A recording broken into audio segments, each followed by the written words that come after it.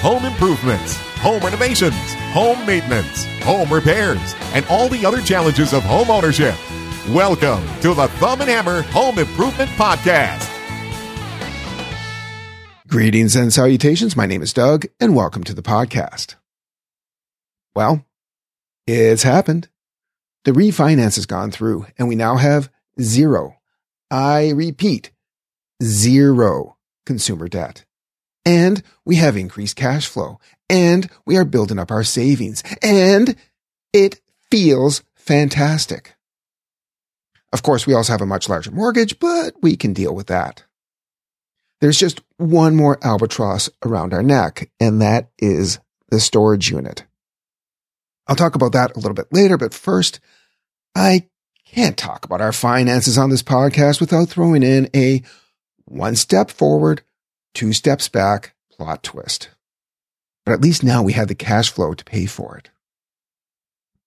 Now, this really has nothing to do with home improvements, but the lessons learned can definitely be applied. It's an example of why procrastination is bad. And maybe also how the cheap comes out expensive. Okay, it's winter, and the experts here in Ontario, Canada, all recommend switching out all-season radial tires for snow tires. Better traction, they say. And while I will always say to listen to the experts, the fact is, I've been driving for almost 38 years and have never had snow tires, and I can count on one hand the number of times the snow tires might have been helpful. I am by no means against snow tires. They're a good idea, but I think that I'm a good enough driver that I really haven't found a need for anything beyond all-season radials. And the expense of another set of rims and a set of snow tires, well, that just seemed unnecessary. Well, we recently had a bit of a snowfall, about 8 to 10 inches, overnight. I didn't have to work the next day, but I got up really early anyway to shovel the driveway and clean off my wife's car. I was coming back into the house as she was heading out the door to go to work. Be careful, I told her. You may want to take the van instead of the car, I told her. The van is heavier and it handles better in the snow than the car does. But she took the car anyway. I watched as she backed out of the driveway onto our unplowed street, and she didn't seem to be having any trouble, so satisfied, I headed upstairs to the bedroom to crawl back onto the comforter and return to blissful sleep. But just as I pulled the comforter up, my phone rang, and I knew immediately what happened. You stuck? Yeah. I'm at the end of the street, she said. Within a few minutes, I arrived at the intersection, and two neighbors were already trying to get my wife moving again. One gentleman was in the car trying to rock it while the other gentleman pushed, and I joined in with the pushing, but the car wasn't going anywhere. The tires were spinning helplessly, unable to get enough of a grip on the snow to move the car. We worked at it for about half an hour. A lot of work with a shovel, a lot of pushing, a lot of rocking, but it was clear that this was a battle that we were not going to win.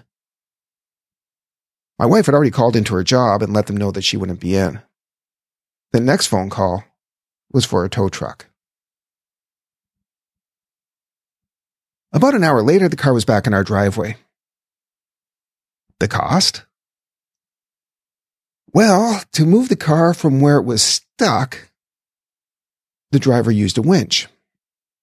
That was $100.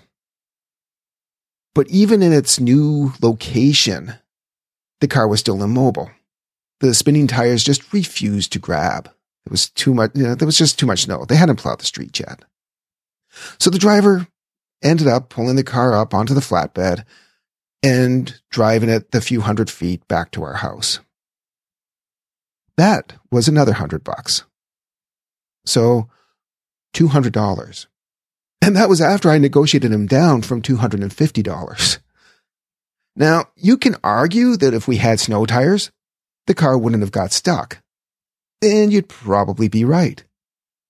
I will argue that we wouldn't have got stuck if the tires that were on the car had any tread left.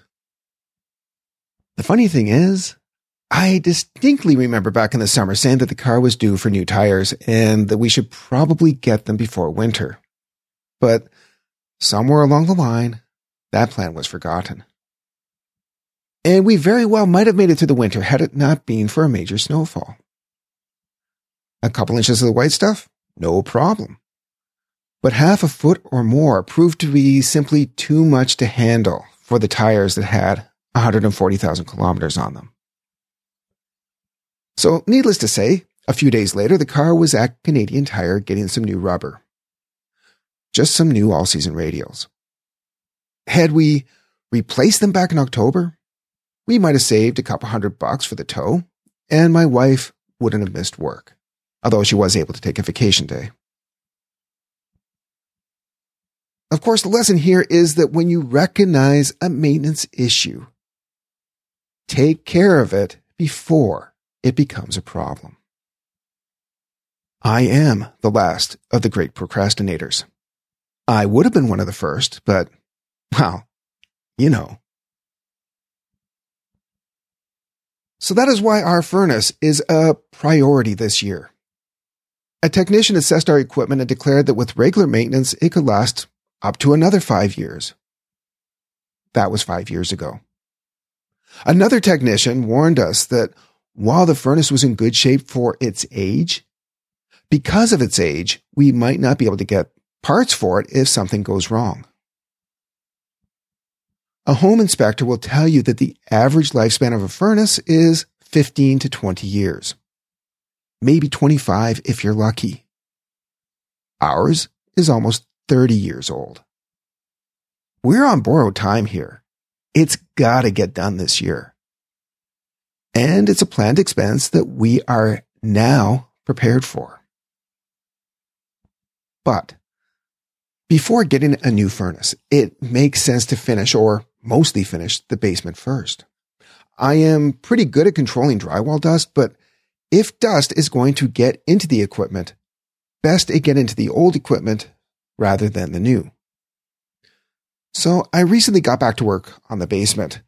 Now, I'd done some drywall a couple years ago, but the project sort of got put on hold. Why? Money, of course. Because I want to insulate the garage ceiling. And the best way to do that is with spray foam. The vapor barrier in the garage has deteriorated, and spray foam doesn't require a vapor barrier, so that's the easiest way for us to insulate the ceiling. And since the cost of that project is less than the minimum truck charge, I decided, why not have the remainder of the basement spray foamed at the same time? Well, there's a cost to all of that, of course.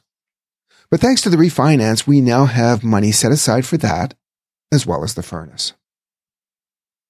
The basement will be the eventual location of my home office, where I will also be recording the podcast, so I want to have some soundproofing between the laundry room and the office space. While the existing wall is only finished on the one side, the laundry room side is open framing, and I can see that the framing is kind of ugly. There's studs that are doubled up unnecessarily. There's extra pieces of wood here and there. It's a mess. Plus, I want to reconfigure some of the plumbing for the laundry room. So the plan is to clean up the framing, possibly use resilient channels for hanging the drywall, and the drywall I'm going to use will be Quiet Rock or Silent FX soundproofing drywall. The existing drywall has to go. Why not just add a second layer of drywall, do you ask? Well, because the extra studs and whatnot will result in more sound transmission, so the framing really does need to be cleaned up. I have the opportunity to do things right now, so I don't have regrets later on. There are a couple ways to remove drywall. There's the fun way with the hammer and a pry bar, sometimes a reciprocating saw, and in extreme cases, a sledgehammer. It's a great way to vent frustrations. And it's also a great way to make a huge mess. Then there's the, well, for lack of a better word, the workmanlike way. This is a little more surgical. It's not nearly as much fun, but the mess is a lot more manageable. A pry bar is still an indispensable tool, but most of the work is done with a utility knife and a drill with a driver bit. You see, there are parts of the wall where the drywall screws will be visible. That is, unless we're talking about nails, but in my case, the drywall was hung with screws, and that's the way newer construction is done. But along the bottom, close to the floor, where the screws are covered by trim, they're usually not going to be covered with compound. The same with around door frames and window frames. If nothing else, these areas will give you an edge to work with. So once I got the trim off, I started by removing all the visible screws. With the trim removed, it's also very easy to find the joints between the sheets of drywall where two sheets come together. Now, I was fortunate that I could also see the drywall from the other side of the wall, so the location of my joints were obvious. To get started, I carefully scored a nice straight line vertically in between the studs and scored another line along the joint where the two sheets of drywall met. So I basically scored a rectangle. And I was able to get enough leverage where I had removed the screws that I was able to carefully pry the drywall to the point where it simply snapped along the line that I had scored between the studs. And I was able to cut through the paper and remove this section easily. And because I was between the studs, I had enough leverage when it came time to start loosening the next piece. I also now had the edge of the joint tape, which I was able to carefully pull off. Now, this was probably the messiest part of this endeavor because it caused the drywall joint compound to crumble, but it also revealed more screws that I could easily remove. Now, I realize that all of this is kind of hard to picture, but the point is, I did not approach this task as demolition, but rather disassembly. And that was satisfying in a different way.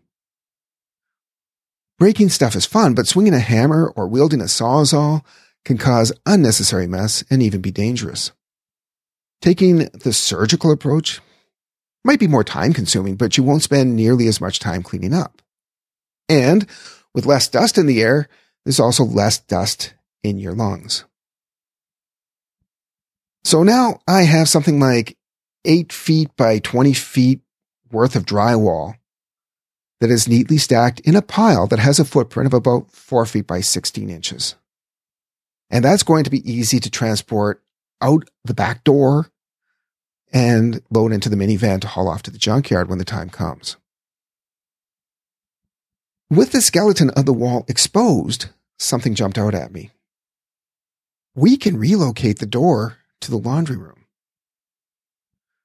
If we move the door to the laundry room, that's going to create an ideal spot for our freezer. Now, here's the deal with the freezer. There is a large walk-in closet in the laundry room that I'm going to line with shelves for storing stuff like Christmas decorations and school projects and a bunch of things that we may or may not ever use again, but we aren't quite ready to throw away. And I was going to make a space for the freezer in this closet because, well, it's out of the way. And there's really nowhere else to put the freezer right now. The freezer, by the way, is in storage, but that's beside the point. Well, of course, this is going to limit the amount of shelf space I can have, and it's also going to complicate the build if I'm kind of building in the freezer.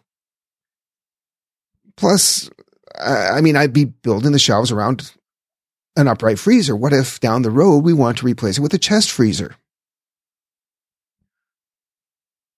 So if we put the freezer where the laundry room door is right now, it's going to be more accessible.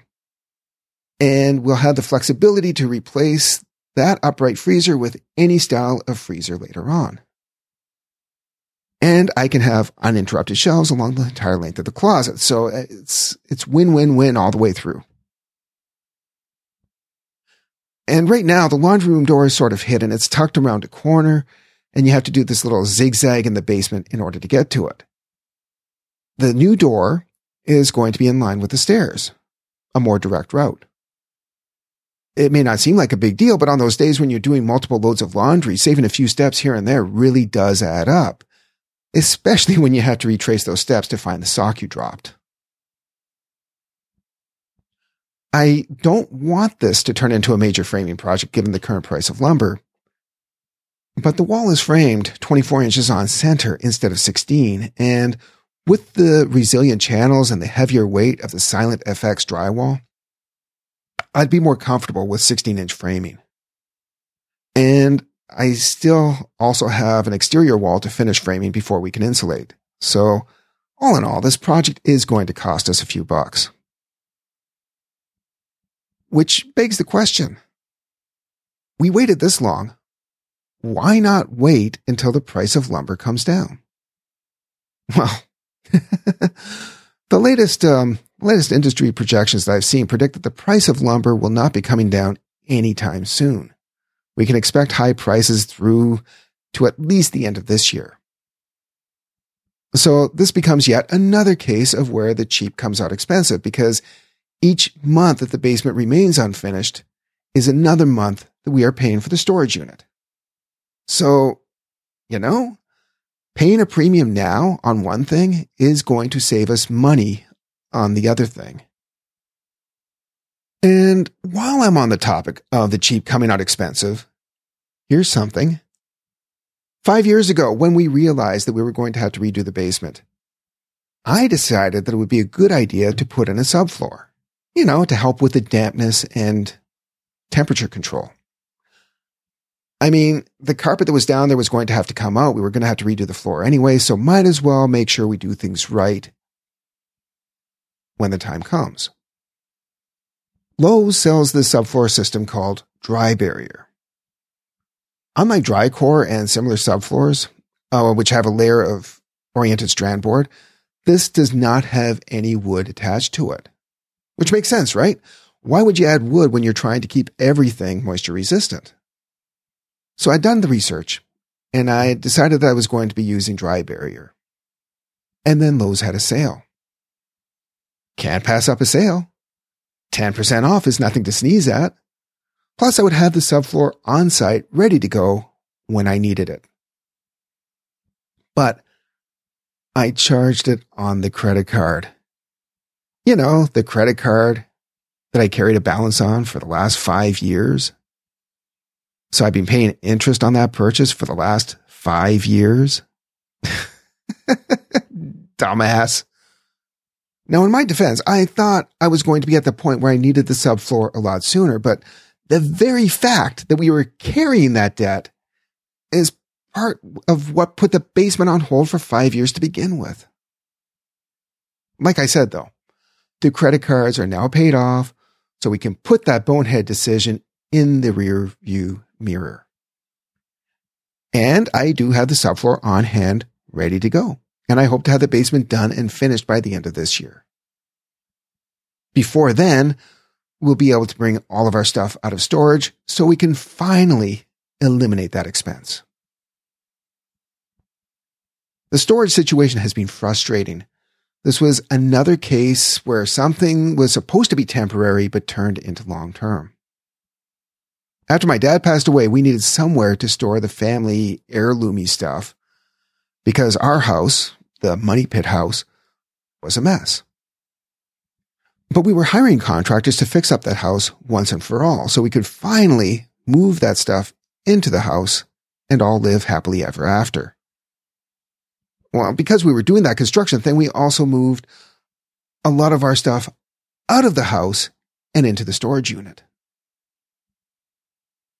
And we never got to phase 2 with that house. We kind of got carried away with the budget on phase 1. So the stuff sat in storage for 7 years while we saved up for phase 2. And then we moved. And just after we moved, we had this little problem with the basement flooding, which brings us to where we are now, 13 years later. Now, we have come to terms with the fact that most of what we've been paying to store, what is in storage now is destined for the landfill or donation or yard sale. Books that take up a lot of room in boxes will go up on bookshelves in the basement. VHS tapes, DVDs are all going to be sorted out and our collection will be drastically pared down. Home movies will be digitized. Keepsakes and mementos are going to be a lot more difficult, but they too are going to be severely edited. We've actually been working on some of that now. I occasionally stop by the storage unit and pull a few boxes so we can go through them. It's a slow process, but if we can gradually nibble away now, decide what we're keeping, what we're getting rid of, it's going to be less work down the road. And, since we're talking about procrastination here, this is something that we probably could have been doing before now. And speaking of getting rid of stuff, our lovely daughter started college in the fall. No, seriously, our daughter started college in the fall. And even though it's local, she wanted the experience of living in the dorm. Now, we did have enough money saved for her education, plus we wanted the experience of being empty nesters. Well, actually, it was more about the convenience because she doesn't drive, so she'd be relying on us for transportation. She doesn't like driving, and don't even get me started about the expense of a car. So anyway, we bought a bunch of stuff for the dorm. That's my point. Well, with the COVID and remote learning, she decided that the program that she was in wasn't for her. And so she is back at home. And now I think at this point that she would be back at home anyway, even if she was still in the program. But when things get back to normal, she has a plan B. But now we have all that extra stuff, that new stuff that we bought for the dorm. Kitchen stuff that we don't need. Toaster oven that we don't have room for. Since her plan B involves another continent, she's not going to take a lot of stuff with her. So do we hold on to it in case plan B falls through? And for how long? Or do we cash out what we can now and free up our space? It's a dilemma. Turns out, simplifying is complicated. And with that, I am going to wrap up this episode of the podcast.